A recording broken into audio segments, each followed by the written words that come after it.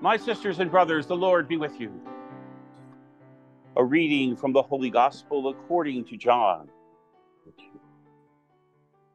John was standing with two of his disciples, and as he watched Jesus walk by, he said, "Behold the Lamb of God." The two disciples heard what he said and followed Jesus.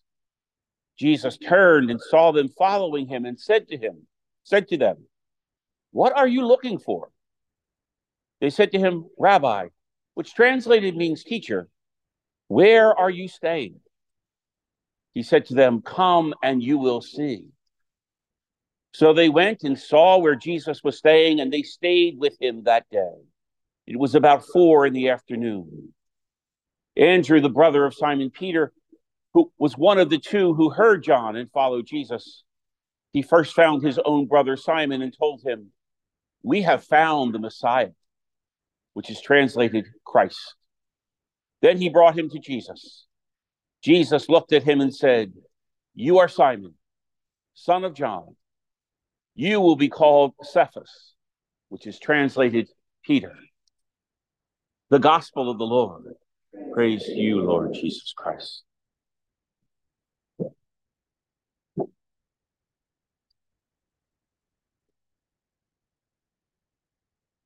Introductions and beginnings of relationships fill the readings today.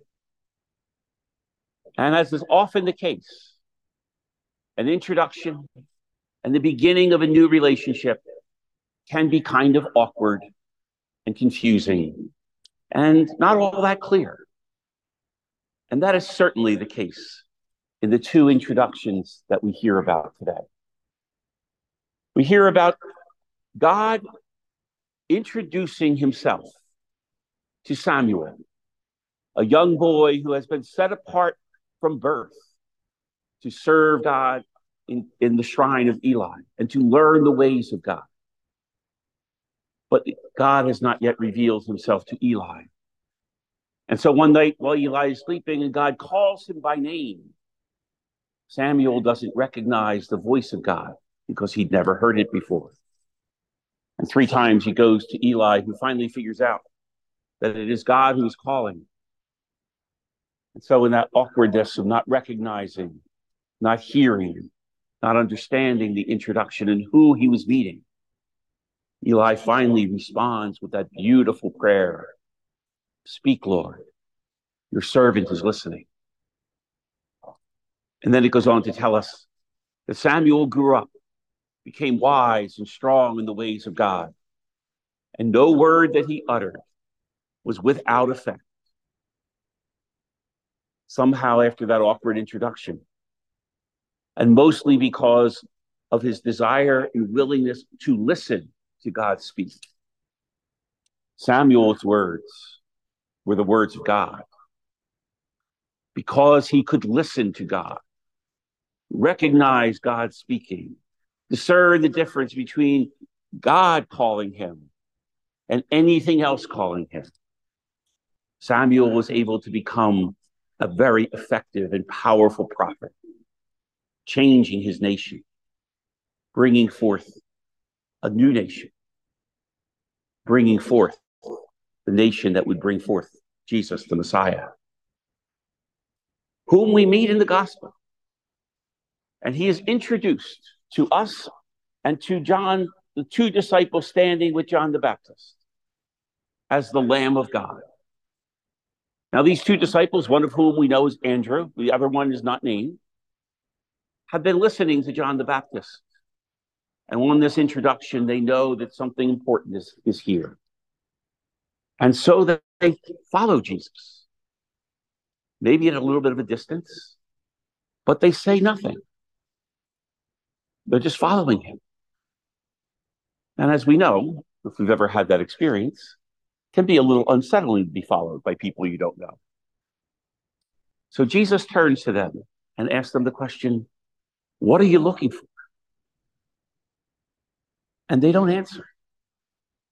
Perhaps because they don't know what they're looking for. Or perhaps they just can't articulate it. Instead of answering his question, they ask him a question. Where are you staying? At which time Jesus extends the welcome and invitation, having not even met them yet. Come and see. I'll show you where I'm staying. And they go with Jesus. And this is where it gets frustrating for me. They stay with him the rest of the day, and we have no idea what they did, or what they talked about, or what was said. In my imagination this morning, I was thinking, maybe they admired the furniture that Jesus, the carpenter, had built for himself.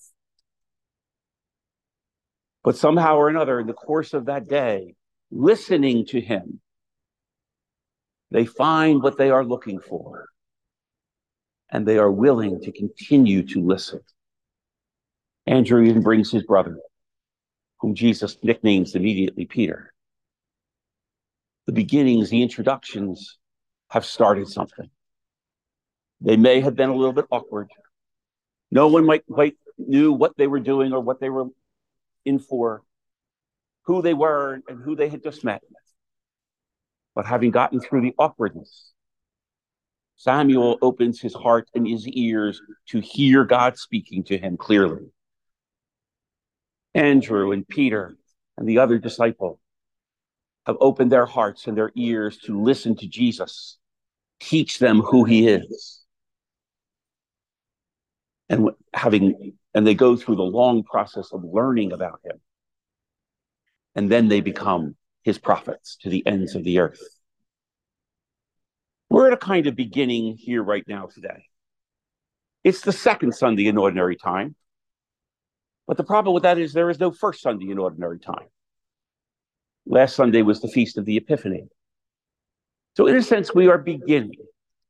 Jesus has been born. He has been manifested. He has been introduced to us.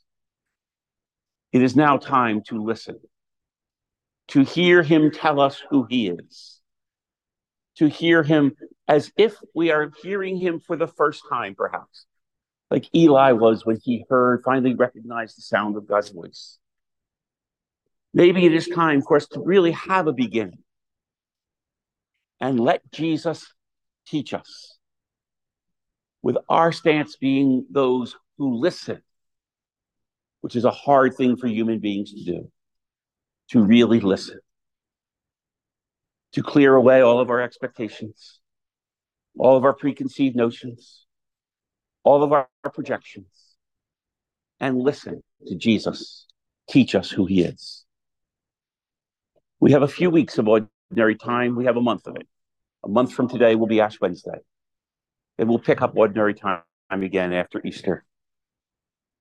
But let's allow this beginning, this moment, this day in which we have been introduced to the one we are longing for, to truly teach us who he is by listening carefully to what he has to tell us.